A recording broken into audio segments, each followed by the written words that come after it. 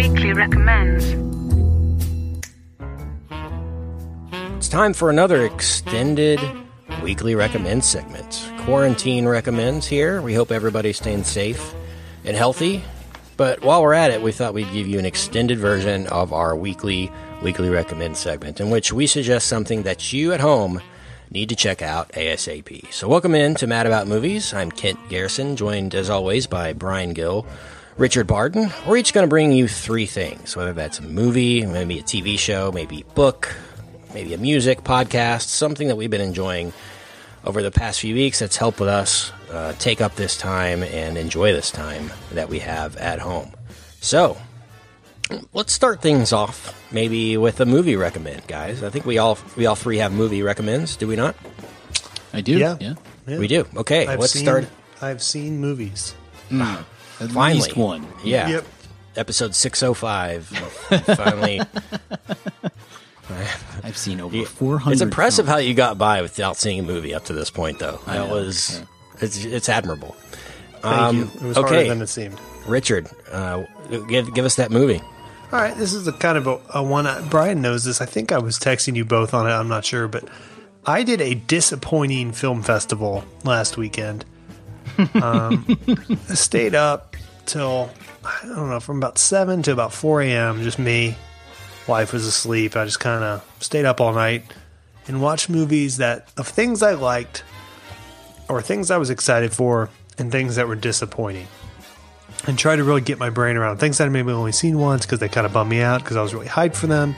They didn't. It was a great film festival, and I can put the full lineup out. But the one that stood out to me, which is almost good, and actually a good movie that's not great, unlike its sequels, and something we talked a lot about in the action movie bracket, is a little movie called Jason Bourne. I don't think. Yeah, the thing about this movie is it's almost very good, but every action sequence, which is a weird complaint about a Bourne movie, is like 5.5 minutes too long. Like if you just trim those down, you trim 40 minutes off the movie, and all the other stuff kind of works.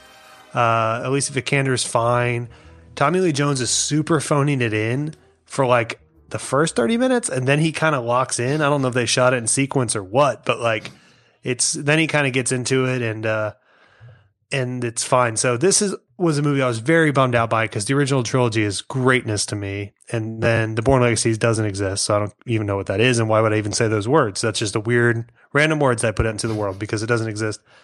And then this was kind of like, oh, that was fine, but disappointing. But actually, I'm going to go ahead and say it was better than fine. That is my endorsement. It's better than fine. It's not, wouldn't go quite to the good. Would love a re-edit of this movie, but it's almost good. So that's my recommend. Give this another shot in 2020. And a lot of the kind of the software stuff with data kind of plays better maybe in 2020 than in 26, like the subplot of the Facebook type company that's funded by the DoD and all that. So that's my rec. That's a good one, man. I don't think I have watched it since we did our episode. I don't think I've revisited that one. I've watched some of the other ones. I've watched Identity a couple times, and maybe Supremacy I've seen since we did Jason Bourne, but I have not gone back and watched Jason Bourne. I probably need to do that, though. That's a good recommend. Yeah. It's something I need to give a better chance. I remember at the time, though, it felt like, okay, we've got Matt Damon back, so we're good. And like, you don't have to make it smart or anything like that. It's just like people are just going to be happy that he's back in this role.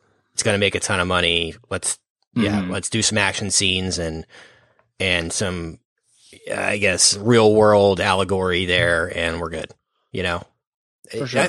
Bourne is known for being just really smart and kind of reinventing the protagonist secret agent kind of movie. It is dumber than the first three.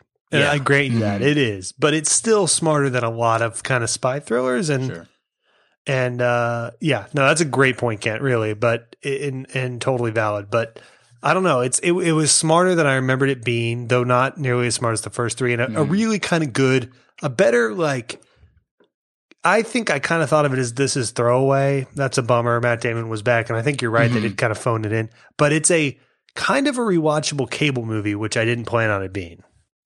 It didn't help too, probably our expectation, because that trailer is awesome. Mm-hmm. That's one of the better trailers of the Mad About Movies tenure, the era, if you will. But like that, when he just walks up to that dude and punches him in the face, and then is all shirtless and Matt Damon-y and stuff, and then when you see it, and you're like, I'm not sure that wasn't the best part of the whole movie, or at least in that your first viewing and stuff. So that hurts on the expectation front. I'm with you though, RB. I watched it once. I don't know, like 2 or 3 years ago, whenever Movies Anywhere became a thing, you remember like it sort of, I don't know what the word is. All the various ultraviolet and digital movie codes and all that sort of stuff. It united all of those things together when Movies Anywhere started. And one of the things they did was like, if you download Movies Anywhere and put your movies here, you'll get, 5 free movies or something. And you didn't get a choice. It was, you get these 5 movies, it was like Ice Age. And I really think Ghostbusters Answer the Call was one of them or something like that. There was one. And this was one of them too. One time I downloaded a movie. I claimed the code of it. I think it was like, I don't know, Mad Max Fury Road or something like that. Like I claimed the iTunes thing, and then Ghostbusters Answer the Call automatically showed up in my account as a bonus. They bonoed you? Yeah, Come they on, totally dude. YouTubed us. Songs of Innocence, and it was. I was like, you couldn't delete it either. It's like, you will have this movie. Right. And it was super embarrassing when all my friends came over and immediately left when they saw it on my collection. But that's how you lost most of your other friends. It's been a long, not worth it. Yeah, I watched Jason Bourne when that happened because I got it for free, and I was like, all right, I'll watch it again. And I was like, this isn't as bad as I thought it was. I need to revisit this again, I'm sure. The behind the scenes footage is great too, because they do talking head interviews, and the Tommy Lee Jones one is he's like, I like the Bourne movies, and so I wanted to do one. He seems like a That's joy. Literally it. It's like 11 seconds. Like every other interview, Matt Damon is so nice. Yeah. And Alicia Vikander's really eloquent and lovely, and these always seem kind of fun. Tommy Lee Jones is like 5 steps away from being a really lovable curmudgeon, but he just won't go all the way in. And it's like, dude, don't you get that? Like, I don't know. Couldn't you be Harrison Ford level, where the part of what you bring to the table is how grumpy you are and stuff, but instead it's just like the kind of grumpy that you don't like. It's such a bummer. Yeah, no, absolutely. Great point. Great poster for Jason Bourne, by the way, too. Mm-hmm. And I remember the poster. It was just like his silhouette, and it didn't even have the name of the movie. It just said, his name. And that was the poster. It's like, that's awesome. When you don't even have to put the name of the movie. It's like, that's Bourne. Damon did a thing around that too. I was up till whatever doing this marathon. So I was like, okay, now I'll hop on YouTube and do the press tour of it. And Damon had a really interesting thing in that same talking head piece, which I think was really obviously smart and honest, and not something you hear a lot of actors say. He goes, I love Jason Bourne because it allowed me to have the career I have, meaning he literally was like, I could do whatever movie I wanted and really take some fun risks because I always knew I could just do another Bourne movie. I was like, wow, actors don't normally talk that openly about that. Sure. Yeah. He's not wrong. Yeah. Great. Good recommends. What about you, Brian?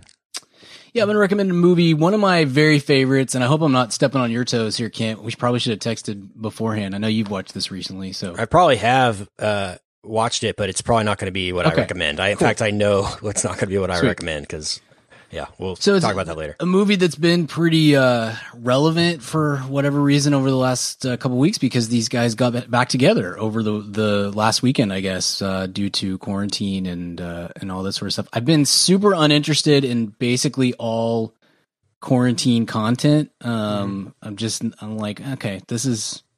Just tell me when this is over. I don't really need the home concert by LMFAO or anything. Like, I'm okay without that. So, hasn't super been my thing, but the Own Eaters got back together last weekend, and I was very interested in that because That Thing You Do is one of my, 15 or 20 favorite movies and is one of the most rewatchable films of all time. And I love it. And so I fired that bad boy up for the 100th time. I don't know how many times I've seen it, and had it on in the background while I was doing some work.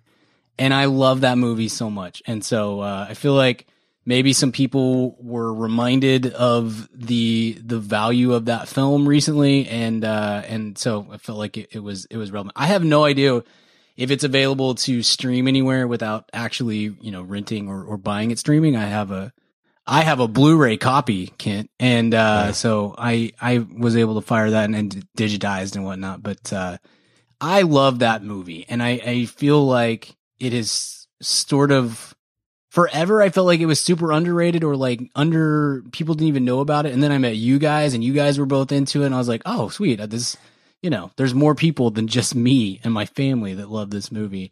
And you find it now, and it seems like one of those that, like, as soon as you say, oh, that thing you do, people's eyes like light up, like, oh, I love that movie, and they really are excited to talk about it and stuff. So anyway, it's out there. There's a director's cut that's really good. I think it actually adds some value and deepens the story a little bit. The music it's all typewriters, right? His cut is just a lot of yeah. You know what's great funny, music and sorry.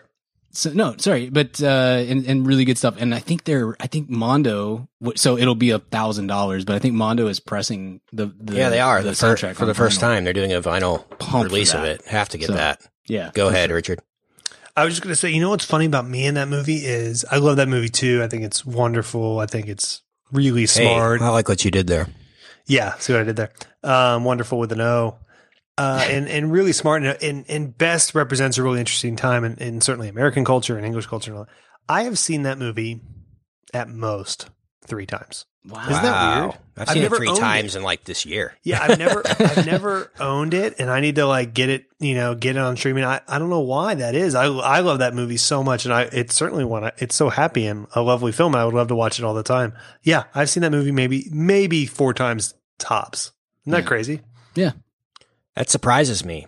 Yeah, Brian, I saw they were doing the online reunion of the Onetters, and I got on there, and so they did like a countdown to press play on the movie. I pressed play, realizing I have the extended edition, and it didn't sync up at all. And so about 5 minutes into it, I ditched their Zoom, and I just watched the movie. And the wife got home from work and was like, what are you watching? And that thing you do, she's like, cool, well, I'll watch it while I eat my dinner, and then I'm going to go, go read a book or whatever. And then she ended up sitting in there the whole time watching it with me. We both really, really enjoyed it, singing all the songs. You're right, Brian, man, that extended edition, it's almost an hour longer. Yeah. And it gives, it's almost every other scene where I was like, this isn't in the original one. This isn't in it. This wasn't in it. I had forgotten how much stuff. Like, there's a lot of stuff with Guy and Faye and their like kind of flirtatious relationship before the ending, happens, which gives a lot more context, because in the original one you're like, what? That doesn't, it kind of doesn't make much. It kind of does. But I will agree that, man, it's in my top 10. It was in my top 10 when we did that episode, and I've been thinking about wanting to redo that and give us like another chance to adjust that, because believe it or not, people's tastes and opinions change in 7 years or whatever. Doing it, I think that was episode 100 where we did that. Or something. It was. Yeah. But man, incredible movie. Oddly, like one of the best Hanks performances too. Like that you never think about. Yeah. He's such he wrote and directed it, but you never think about how good he is as an actor in that movie. He's just so good as the manager. For sure. My theory with Hanks on that, is I think that you can tell he was having a lot of fun with it, and I think he was having extra fun because he wasn't trying to win an Oscar. I think Hanks has always been great at doing Oscar-y movies without seeming like he's just stretching hard to get an Oscar, But you come off that stretch. Is the verb. It's called red mania. Yeah. But you come off that stretch with Philadelphia and Forrest Gump and Apollo 13 and all that. And then this movie comes right on the heels of that. And I imagine it just had to be a blast to perform in a way that's just like, I'm just having a good time. That's it. And he's so good at that. It's awesome in that role. Yeah. Future American Treasure, Steve Zahn is incredible in the movie too. There's some very iconic scenes too. I think that scene where they hear themselves on the radio is like so awesome. Is a top 10 movie scene ever. Like it's incredible how good it is. And, you know, it's just such a memorable moment in movie history. There's actually a scene that was cut that's in the extended edition of them all buying the radios and saying, hey, let's all tune to different stations and then we'll see if we come on the radio, you know? And it's funny that you would think that would be necessary, but it really isn't, you know? So like, I even felt like the theatrical cut is perfect too, you know? I think both cuts are very good and you see, but I think the sacrifices they made for the theater were the right ones, and it didn't take anything away from the overall movie and enjoyment of the movie. But gosh, so many great songs. You know, the Wonders were like, should have been a real band. Like they should have toured. Yeah. I don't think Jonathan Shake or whatever his name is, who plays Jimmy, that wasn't his real voice singing, but everybody else like could actually play their parts. Like they should have taken advantage of that and done an actual tour, because that thing would have sold out everywhere. You know, yeah, they should now. I mean, the movie's bigger now than it was when it came out, for sure. And, and that'd be a fun bit to do a tour with. Yeah, and part of the reason they did it was because Adam Schlesinger died, the guy who wrote That Thing You Do, the song. But man, that song just makes the movie too. How good and catchy that song is. Like if you don't have the right song to base the movie around, I don't think it works nearly as well. And it does. You hear the song, I think 12 times in the movie. And, great soundtrack, man. It's so good. And one nugget that they said on the live stream that I didn't know, too, actually. One is that the Mercyhurst College Talent Show, that scene was shot in the same place that Marty McFly plays Johnny B. Good. Oh, nice. I didn't know that. I didn't either. And also the Hollywood Television Showcase scene is the Price is Right set or stage. Nice. So I had no idea. That's so they were throwing out kind of nugget. I think you can go back and watch it on YouTube. If you have the theatrical version, you can sync it up with them and they talk over it. But yeah, Giovanni Ribisi showed up looking for unobtainium in the stream, and Colin Hanks showed up because I forgot he was actually in the movie. He's like the usher that ushers live into the showcase. But he talked a little bit about the memory of that and his dad making it. You know, Hanks made that, I think in his trailer during Forrest Gump, like he wrote it like between takes. He had to get the, or during like the press tour or whatever. Yeah. Had to have a release of some kind. So yeah, man, that's a great another way Forrest Gump impacted the world, you know? Changed everything. I think on my list it was number 9 or something, but it might be a top 5er for me after time. Like it only gets better with every rewatch, and it's such a fun movie, you know, like a family, enjoyable family film, you know, that everybody, you can recommend that to your grandparents, your nieces, nephews, everybody would like it. And I was texting my sister that night, and we were talking about it because her and I saw it together in the theaters back in the 90s. And I was like, gosh, I'm rewatching this and it's so good. And like the next day she texted me that she was watching it. She's like, gosh, this movie is so good. It's like, it's just one that you kind of forget about until you watch it and you're like, gosh, Hanks just, man, I would have bet the farm on Hanks as a director too after that, wouldn't you? Like that's his first outing as writer director. And that thing, you know, I would have been like, gosh, this guy's going to have a Ron Howard-esque directorial career. And he did he follows that up with Larry Crown. Yeah. Only a scant 15 years later, and it totally lives up to the hype. Right. So yeah, that's a great recommend, Brian.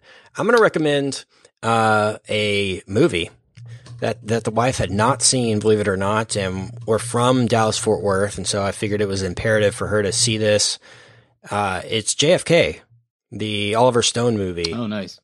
And we were just talking one night about conspiracy theories, I think, surrounding it, and kind of the story behind Lee Harvey Oswald and all that happened there. And she didn't really know. And I realized I was mentioning things that were in the movie, and I was like, let's just watch JFK. And she was like, oh, I've never seen it. Who plays JFK? Because she thought it was a biopic about him. And so I was like, no, it's about, you know, Jim Garrison, who's the DA of New Orleans, who ends up being, you know, basically going to trial over the conspiracy or whatever. And gosh, it's such a good script. I've totally forgotten how well it's done. I mean, it's such a long movie. It's like over 3 hours, but It's definitely Oliver Stone's best work, in my opinion. Kevin Costner's great in it, but didn't get any really award recognition for it. Yeah, that was a weird time in the Costner run. Yeah, like he do Dances with Wolves and everybody's bowing down, but then he does JFK, which is this super political, nuanced performance that's, he's playing like a Southern lawyer, and you'd think nowadays it would totally be nominated, but back then, Tommy Lee Jones got nominated for JFK, and he's not good in that movie. He's like really weird, and like he's wearing like a white like curly wig and stuff. Weird wig, yeah. Yeah. And I think Pesci got nominated too. Not wearing that wig. Pesci was coming off of Home Alone and did and he's wearing a weird wig in it too, Pesci. But Pesci a wig on you. He's got kind of a Sam Jackson Travolta understated on Pesci. The good wig game. Scene that I really like in the movie that I think's really shot really well and it's edited great is the scene where Jim Garrison and his colleague, who is actually Phil Horace, the manager of the Oneaters, the same actor, they're up in the 6th floor and they have the rifle and they're counting how long it takes to shoot 3 shots and if the angles could line up. But meanwhile, it's cut together with like actual footage from the day, So that whole sequence is just beautifully done and well executed by Oliver Stone. So yeah, if you're interested in the JFK assassination, conspiracy theories, all that, it's worth your time. I think it's a must watch for everybody that lives in DFW. And Gary Oldman's great as Lee Harvey Oswald too, and looks exactly like him. It's creepy. It's like he's very good in the movie. So I don't know if that's good historical documentary. I don't know if that's the first appearance of chameleon Gary Oldman, but it almost said Gary Coleman. I don't know if that's the first time that he did that, but it certainly was the first one that like really got a lot of recognition, I think, and showed like, oh, that's what this gay's about is really disappearing into characters and stuff. It's very, very good. And he's doing like a Texas, like weird Southern accent, like almost, I don't know. He's kind of from Louisiana too, but he's an English actor. So it's like, how is he? Yeah, you're right. Chameleoning into this role. So yeah, JFK is my recommend. Those one of the only movies I watched that wasn't directly for the pod. So I thought I'd recommend that for the listener. Yeah. All right, let's move on to maybe TV. Everybody got a TV recommend? I do. Yeah. All right, P. Gill, kick us off. This has been recommended before, but it is now on Hulu for free and via the HBO app too. So I don't know exactly how it works, but I know a bunch of HBO shows have been put up for free, and then some of them popped up on Hulu during the midst of quarantine and all this sort of stuff. And it's McMillions. We never did like a full episode on it or anything. Yeah. And I know did both of y'all recommend this at some point? Or I recommended it. I can't remember. I think maybe the first extended recommends. Did I? Maybe? Okay. I don't know. All right. At some point, then I'll keep it really short. But I felt like since it just got to a place where you can get it for free or with something you're already paying for, if you're getting a Hulu subscription, it was worth saying. McMillions is awesome, and I like one of the more enjoyable type of docuseries I've seen in a really long time. And tells a really interesting and cool story. So I won't go long on it because we have talked about it a ton before, but now that it's easily accessible to anyone, because it's one of the series they put up for free, please check it out. It's so much fun and really just crazy to see what these people were able to get away with and why they were able to get away with it and how their whole system worked. And Doug, the FBI agent, is the best character of 2020, no question. He's a human golden retriever, and I love him. So McMillions on free HBO, on Hulu, on I guess pretty much anywhere now for the foreseeable future, anyway. Yeah, how pissed is Agent Doug at Joe Exotic for stealing all his lovable reality show character hype? Yeah, Yeah. McMillions just did, because it's HBO. I mean, HBO doesn't get the eyes that Netflix does. People, and then you're right. And then Joe Exotic came around and took some of that shine. But gosh, guys, Doug rules. If this would have been on Netflix, it would have been huge. Oh yeah, but yeah, you're right. Sure. Nobody really saw it. I still think they should do a movie, or they're supposed to. I think Ben Affleck has the rights to it, or something. He does, yeah. As director, to be director. I think so. Yeah. Who would you want to be Agent Doug?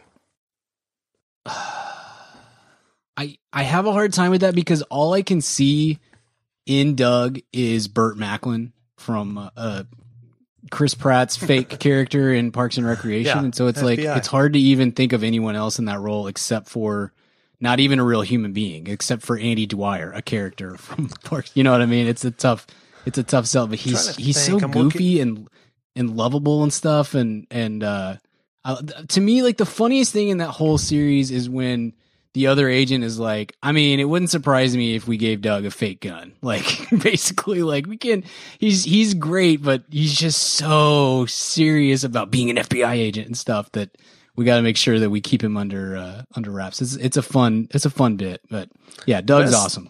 Great work by that landline phone in every shot, talking head of Doug. Just that. Don't you guys miss?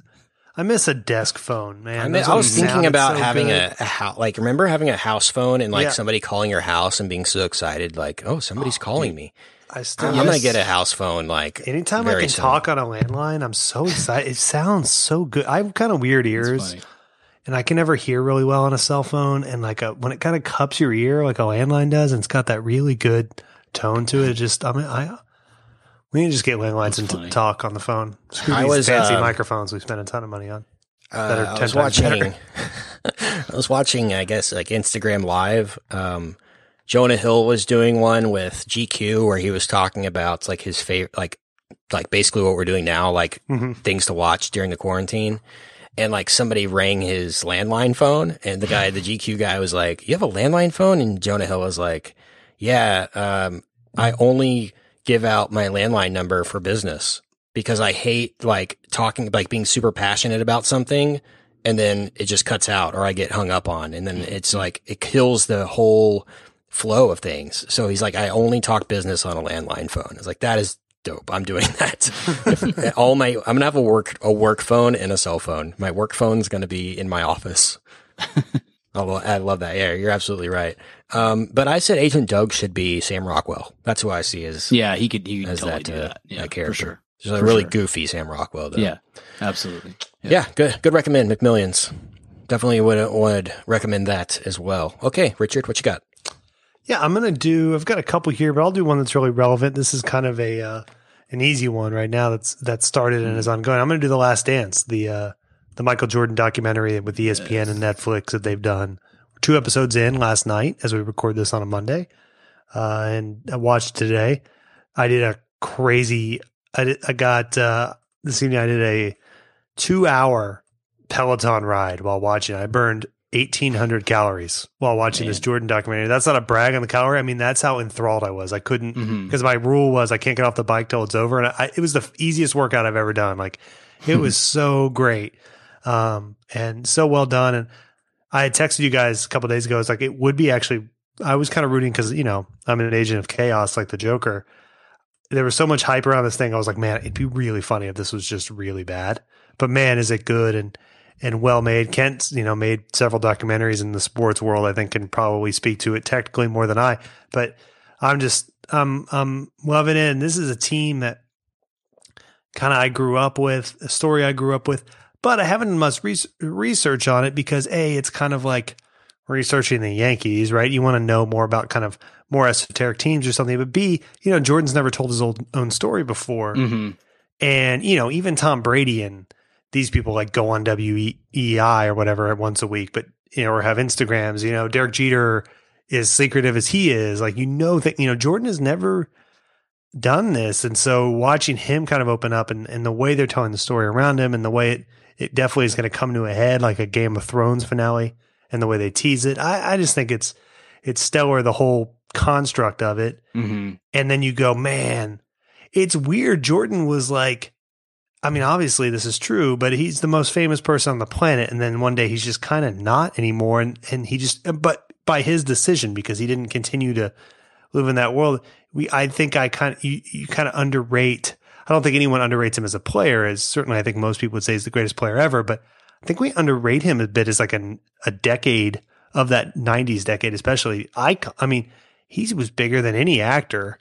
Mm-hmm. And he was like so handsome and such a star. And it's just like, I was watching, I was like, man, this thing is exactly what I would have. I probably could have done another 2 hours. I probably would have died on the bike.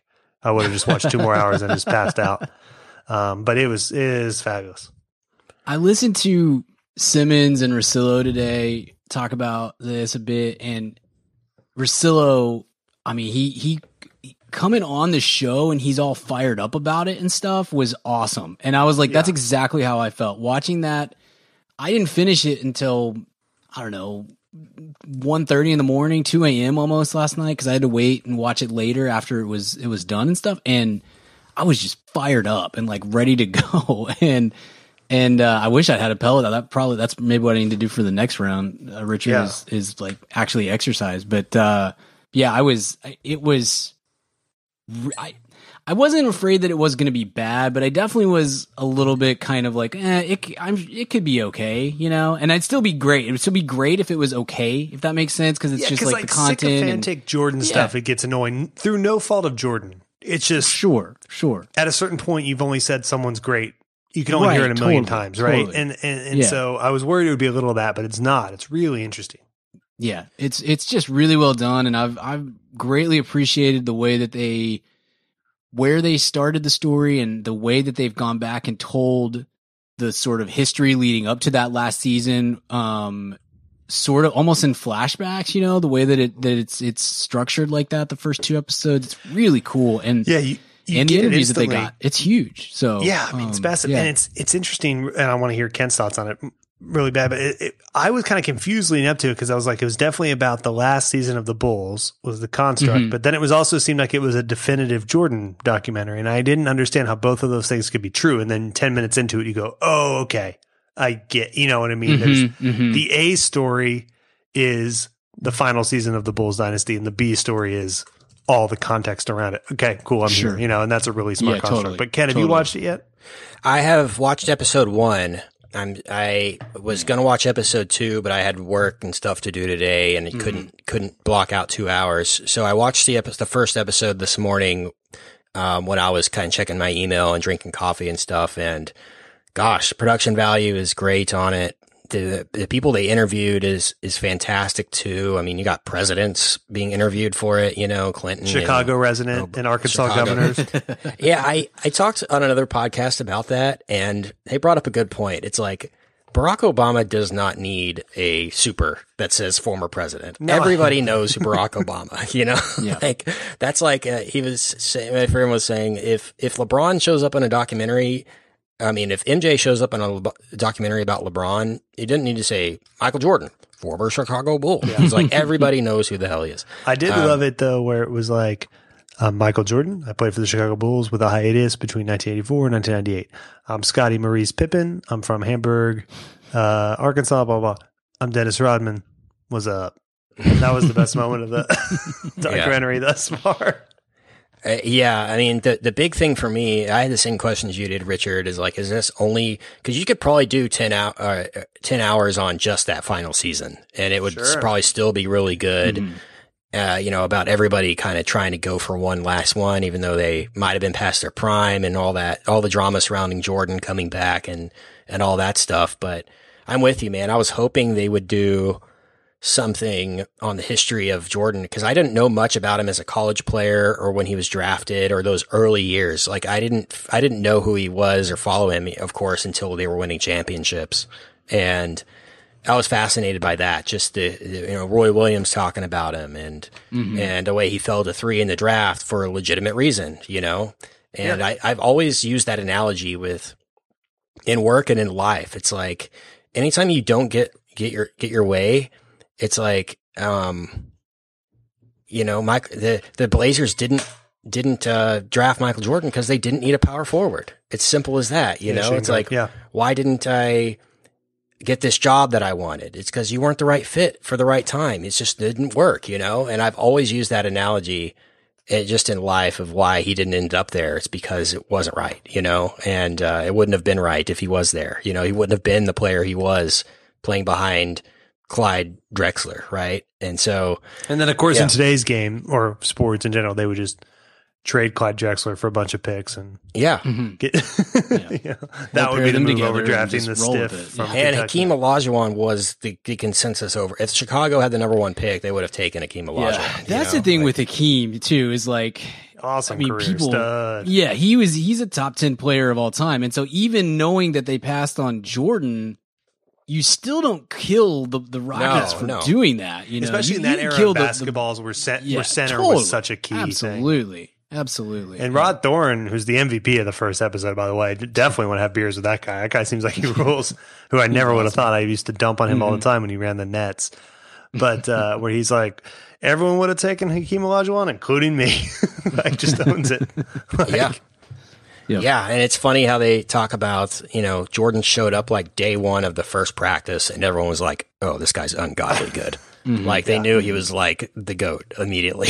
Like, he's just unlike anything that anyone had ever seen. And gosh, it's amazing. But I think the key, Richard, and you're talking about making these, is the fact that they got Jordan's cooperation with this, and like they actually sat him down to talk about stuff. Because you can do one on him and talk about him all the time and show footage of him back in the day, but to have him actually chiming in on stuff makes all the difference for something like this. And being relatively candid as well. Yeah, talking about the drugs and stuff, what the other 2 players were doing and stuff. I didn't expect that. You also don't get, if you don't have MJ on board, you also don't get the same, you maybe get access to these other people, Scottie Pippen and Dennis Rodman and Sam's reporters and all that. You may get access, but they're not going to give you the same stuff. Yeah. They're not going to give you the open book if they know that MJ is against it. Because even at his age, you still don't want to make an enemy out of Michael Jordan. I mean, he's a pretty powerful dude, and also he might be a sociopath. So, like, you don't want to cross. I think just having him on board kind of allows everybody else involved to say what they want to say and what they remember really, without having it kind of cloaked in the secrecy that you would get otherwise. I think if this was semi or fully unauthorized, I'm wondering how deep they go, because there's a lot of, let's say probably episodes 3 or 4. I wonder if Jordan had to sign off on this thing, They said he was nervous about the release because of how he would come off, but. Well, I'm wondering if they cover how they cover his dad's death and get into that game and get into could have been him the whole time, or being the cause. I'm sure they do actually. Mm-hmm. If they went where they went with the OJ thing, and they're like basically showing the murder on TV, I think they're going to go all out with this. But they don't want anyone to leave saying they didn't unturned this stone, with this documentary. For sure. Man, it's super impressive. It's really good, man. I don't think it's as good thus far. I'm 2 episodes in. I don't think it's as good as the OJ doc, but it's way more watchable. That makes it's just a blast to watch. Like, those hours fly. But You're right, though, Richard. It feels like MJ's been gone forever. You just don't hear, even though he owns a team, you just don't. He's just not in the public eye anymore. Man. Think about how much more famous Charles Barkley is than Michael Jordan at this point. Yeah. And Shaq, guys like that, yeah, totally. I mean, it's like, it'd be like if Tom Cruise just kind of went away in 2000. He was the most famous person in the world for a couple years, like 9 years, yeah. And it's and then by his own whatever design, kind of just wasn't anymore. And he's still don't get me wrong, it's not like he goes to whatever horrible clothes shops he goes to and doesn't get recognized, but Hanes headquarters. Sure. But he's still rocking those kind of Jinko jeans, even in the talking head. It's great. But the cigar and the scotch. Yeah. And the talking head and the ice is constantly changing. And I told Brian this earlier, Kent, you make documentaries. This is my rule for you. Tell people when you're shooting these things, unless you have a baller house, David Aldridge does this, my boy, David Aldridge, who I love. In this documentary, he's at the Mayflower downtown DC. You can tell if you don't have a crazy awesome house, which is fine. Most of us don't. Just get a suite at a cool hotel, or just reserve the lounge for 4 hours. They'll probably give you that for free if you're shooting a legit documentary. It looks so good with the big open light. You look so much more authoritative than when some of the talking heads they're just at your lame kitchen table because you didn't make a lot of money, and that's fine. I haven't made a lot of money. My kitchen table shots would be lame. But get a hotel. when you do these docs. Yeah. It will cost them. It'll cost $300. The company, the production, ESPN will cover that. Yeah, that definitely stuck out to me. I mean, the production value I always look at, and it looks great. I mean, the lighting is great on all. I mean, that's a big thing with going and doing interviews, like going to someone's house and doing an interview, because they're like, yeah, just come on over. We'll do it at my office. And you're like, okay, great. You show up and it's like, there's no windows. There's like one lamp, and they're like, you have one light, and you're like, okay, I have to make this look good, you know? Exactly. They seem to be on top of that, and that stuck Rod out Dorn's to me. house looks awesome, by the way, and you can see the houses in the neighborhood. Nice neighborhood. Good for Rod Dorn. That stuck out to me about McMillions too. Like the production value was fantastic at McMillions, but I didn't know that the Bulls, like there was a documentary crew following them around that last year. Like none of that footage had ever been used in any form. I had heard that like 5 years ago, that like this mythical footage existed. Yeah. And then when this thing started running about, I was like, oh, maybe that has to, and then you get 5 minutes of this and you're like, yes. MJ said that he only agreed to do this right after the Cavs won the championship with LeBron. So you think maybe if that doesn't happen, most petty of reasons, does he ever do this? Jordan, you know, like he's finally feels like he can come out now and like come out from behind the covers, because from then now it's less of a conversation than it was, but it's just weird that was the event that's like, okay, yeah, I'll do it now. And then they've taken since 2016, they've taken 4 years to make this thing, you know? And I mean, that's about right. I spent about 6 months on a doc that was about an hour and 20 minutes. Yeah. So you probably get 2.5 hours done a year max. That makes sense, you know, from a timeline standpoint. But yeah, gosh, I cannot wait for this thing to end. I'm going to watch this multiple. I've watched the OJ one like 2 or 3 times all the way through. I'm definitely going to do that with this one too, man. Gosh, I'm so lucky we got to live through that though in the 90s. Yeah, same. Like so many, even NBA players now, you're born in 2000, you know, you didn't get to see Michael play really, you know? And so I'm just glad. Like I remember sitting in CC's Pizza and watching him like make his final shot against the Utah Jazz, you know, for the championship, that one like crossover shot, like kind of in between the free throw line and the 3-point line, you know? And I'll always remember that, you know?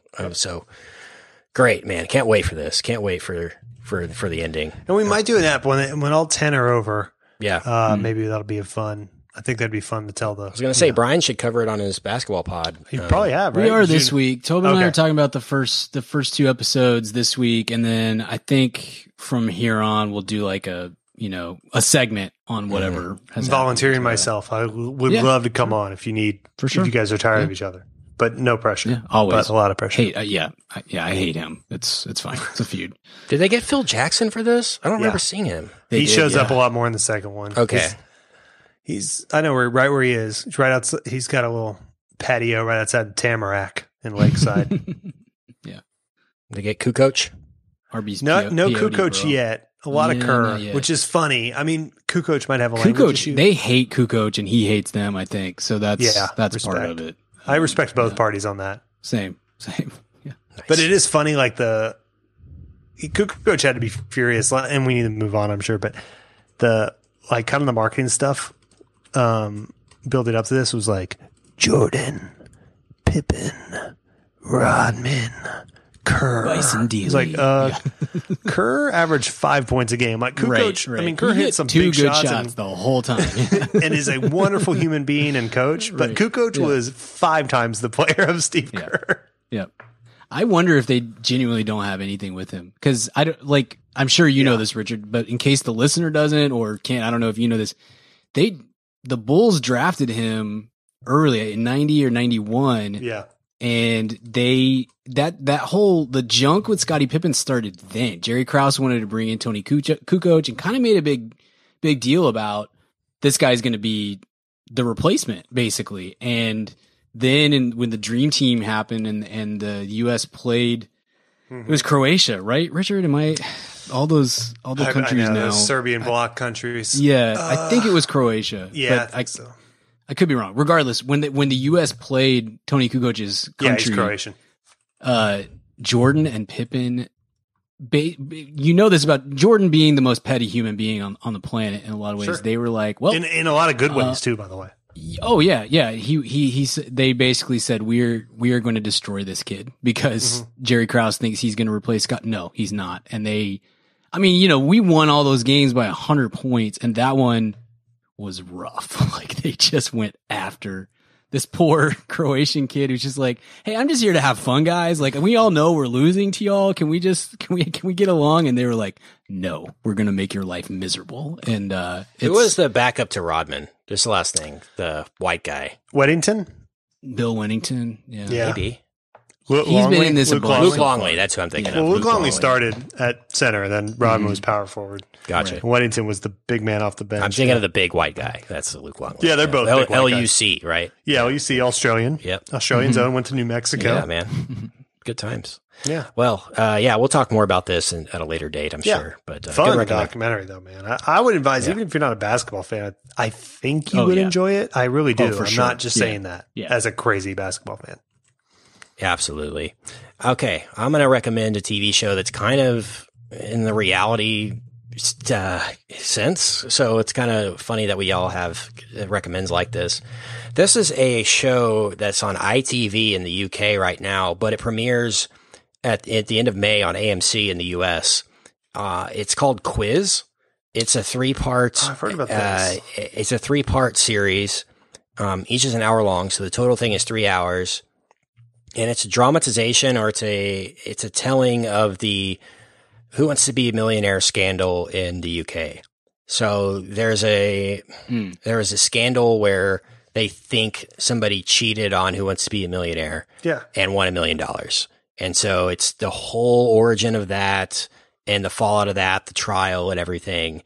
It's really well done. The first episode, it's like Celadon coming up with the idea for the game show, and how they came up with the idea for Who Wants to Be a Millionaire and what a hit it became. And then the second episode is kind of it actually playing out on the show. And then the third episode is like the trial. So it's really good the way they break it up, but super interesting. I watched this in maybe half a day and really enjoyed it. I was actually talking about it with our friends in Talk Sport because it premiered last week on ITV.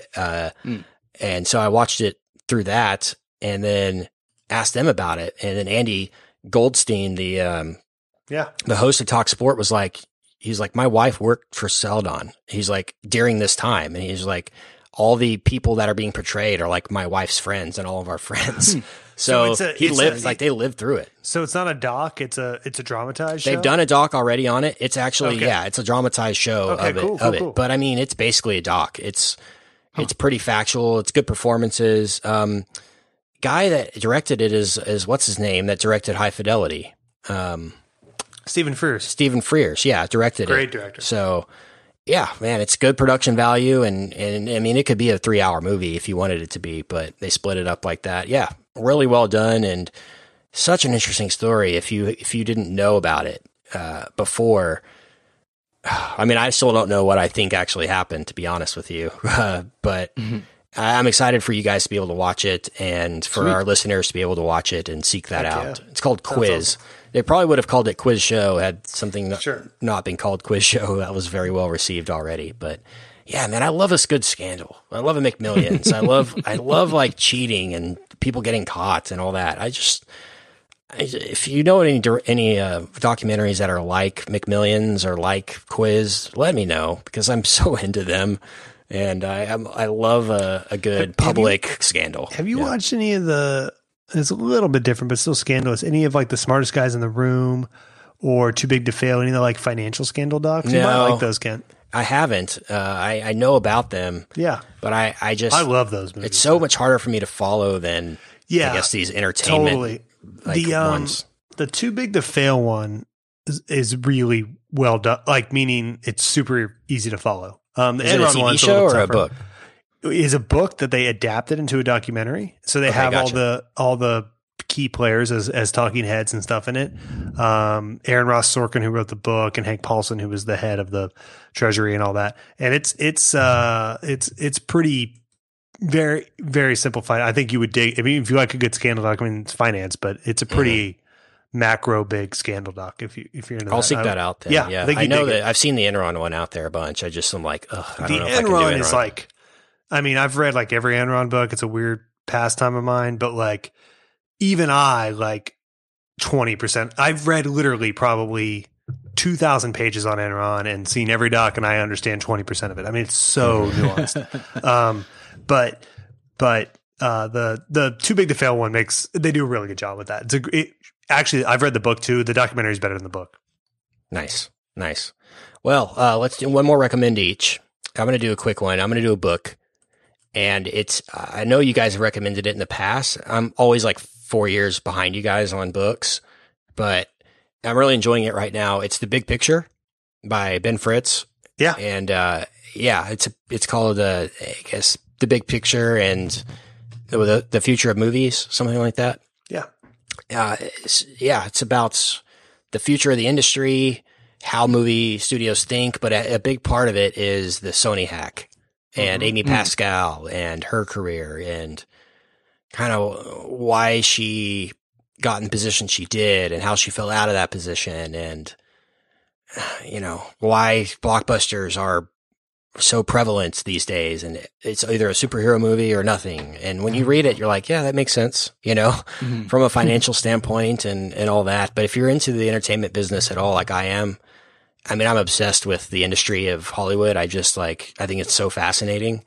This is a great read and very well researched. They use a lot of the WikiLeaks stuff in it. And I remember the WikiLeaks thing happened. I spent probably half a day I was texting you guys stuff from it, like direct, I was copying and pasting from WikiLeaks, like just emails. Nudes of actresses though. And I was like, please stop. Yeah, it was. No, it wasn't. It was actors though, actually, that I was sending you.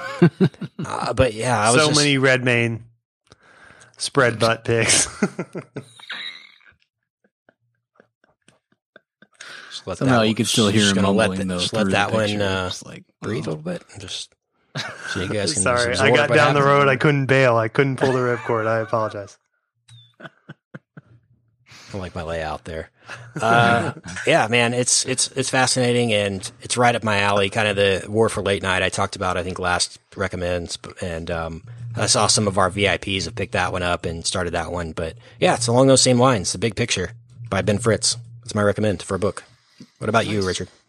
Yeah, I've got I've got 3 books here. I'm just going to go fast because they're good and they're very different. So the first is Titan, which is about John D. Rockefeller, which is by Ron Chernow, who did the Hamilton book that the Hamilton play was based on, and George Washington. It's a book about John D. Rockefeller. If you're interested in kind of the history of American capitalism and how like Standard Oil and those companies came to be, good book, better Audible. Really well done. And if you want to, sometimes people in these times like a big, thick biography to read. That would be my recommend there. Second one is a novel from a few years ago, which is The Dead Do Not Improve by J. Caspian Kang. You guys know I send you guys J. Caspian Kang tweets all the time, he's my favorite person on Twitter because I love his contrarian nature. And this is a really cool kind of surfer noir, kind of inherent vicey, but mixed with like modern internet culture, mixed with the Virginia Tech shooting. I know that seems weird, but it really works. And it's a really smart mystery. 2 of my favorite things. I know, and we won't say which.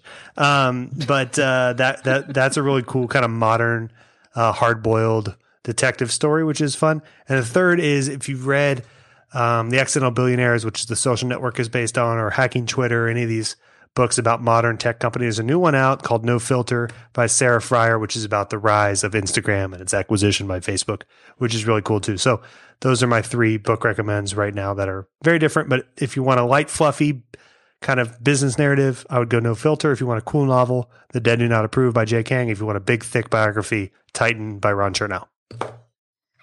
Nice. The triumvirate of Richard book recommends. Yeah, there you go. That's hardcore, man. That's hardcore. I've been in a dry spell on the book front. The last few I've read have been like, okay, nothing bad by any means, but nothing that's just like, oh yeah, I got to recommend that really.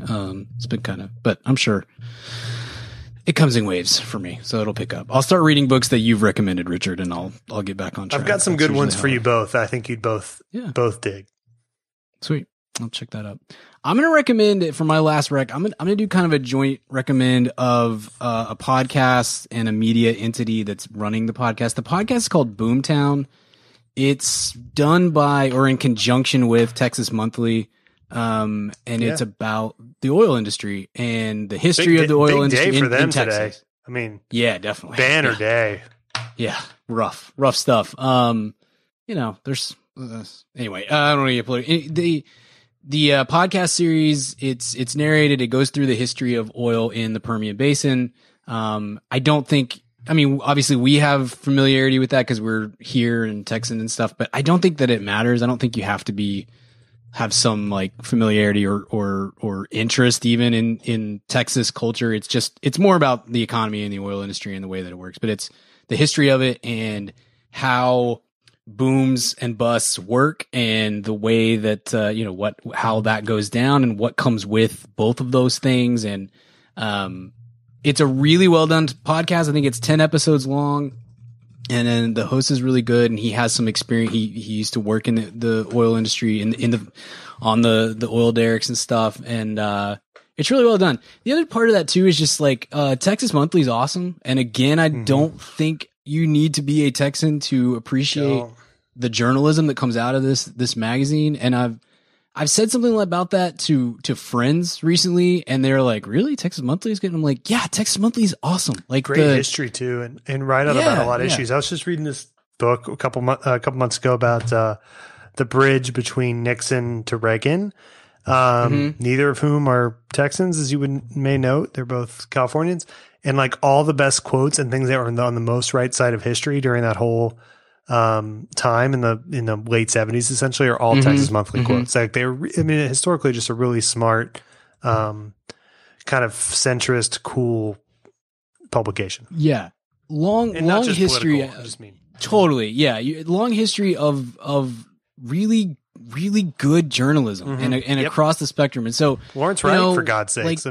Yeah, Lawrence Wright, obviously. And there's other two, but they do really interesting pieces. This is the only magazine that I subscribe to. I say all this to say because I just got an email, I don't know, the end of last week that said they're basically putting up everything they do for free now on the website through the next month or two because of, quarantine and stuff. They're trying to help fill the content space just like we are. And so you can get access to anything that they write, day and day. And if you like that, then subscribe, because the magazine's really well done too. But every month there's 3 or 4 pieces that are, really long form, well written journalism, and they run the gamut of all kinds of different stuff. And like Joe Exotic, that's where the Joe Exotic story kind of not broke, but the first like real big expose on Joe Exotic that led to Tiger King and stuff was in Texas Monthly. And there's a lot of other pieces that go that route.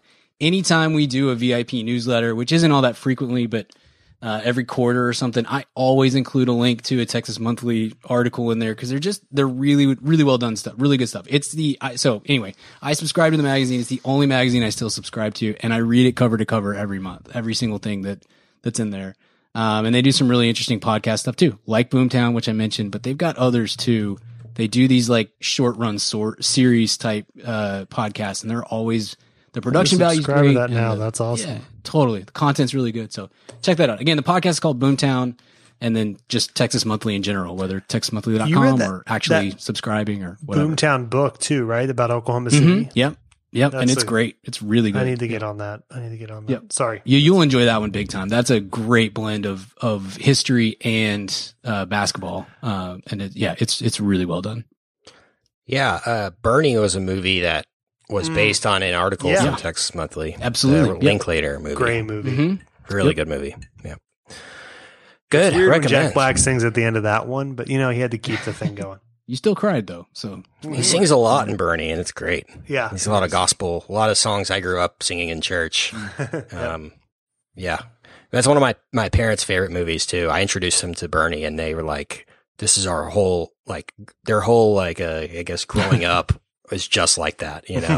The small town Baptist church kind of upbringing. Yeah. He does a great job with that. But yeah, man, based on a little piece that Linklater read in Texas Monthly. So there you go. All right, man. I think we got some great recommends here. certainly things I'm going to check out and continue to follow as we are holed up for hopefully not too much longer. But if you have things you've been... You guys been out protesting, trying to get your hairs cut? Not at all. Oh yeah, I have been big time. I told you I'm going to be quarantining for 2 weeks longer than everybody else, just because I'm with you, brother. I'm not trying to risk anything here. Yeah, but freedom, dude. So think about that tonight. America. Yeah. Well, I'm excited about some recommends, whatever you're going to send us, because I know people definitely like to send us whatever they've been watching. Yeah, we have a what I've been watching channel on our Discord, and everybody chimes in almost every day and every night. They just basically paste a link to the IMDb of whatever they're watching, and a lot of conversations happen there. So if you want to talk more movies and help pass the time during this, check out our VIP at madaboutmoviespodcast.com/VIP. It's a really fun time over there. Right. And it's been definitely a lifesaver for me in terms of getting my mind off of work or whatever whenever the day ends and I'm just trying to decompress. I'm like, oh, let's check out the Discord, and a lot of fun things happen. A lot of good people. It's been good. And to piggyback on that, Ken, I mean, dude, like right now, to kind of replace the social thing, if you're a movie fan or just a culture fan and you like this show, do it. Like I'm not trying to like get your money or whatever. It's $4 a month or all that, but like it's so worth it. It's so many cool people in there. We're in there. We're definitely the lamest. I would not sell something I didn't believe in. It's such a community in the Discord. So much fun. Mm-hmm. And tons of different people. We have people that are like legit becoming friends that like message back and forth, that's so because of this, not because of this stupid show, because we open up this little platform for them to do so. So it's an awesome group of people, and I really highly recommend it, especially during these times. If you want to terminate your contract after a month or two when this all clears up, we totally understand. But man, is it a good respite right now? Kind of a replacement of hanging out with your friends. We do live streams on there of different movies. It's super fun. It's a lot of like-minded people too. I know a lot of people listen to our show that none of their friends listen, and they can't talk about any of these movies with their friends. We get. I mean, if you're looking for people to talk about movies with, it's just because your friends aren't into that thing, or if this is kind of your guilty pleasure or whatever it is, the VIP Discord is a great place for, just people that feel like you do about things. And we have like a channel in there for like mental health awareness. So, people are stressed about their jobs, they talk to each other about it and all that stuff. And so it's a great platform to just find people that are like you. And we're proud and happy. I think that's been the best addition to our show, has been the Discord community. So check that out, madaboutmoviespodcast.com/VIP, if that interests you. Well, I hope you enjoy our Battlefield Earth episode as well. We're sorry about that. God knows we won't. Yeah, I hope we're sorry about it. But we got another bad movie coming up next week. We've got Howard the Duck. So check that out on the main feed. Maybe we'll be back with some new news roundup as well. So check that out. But until then, hopefully we'll see you soon at the site.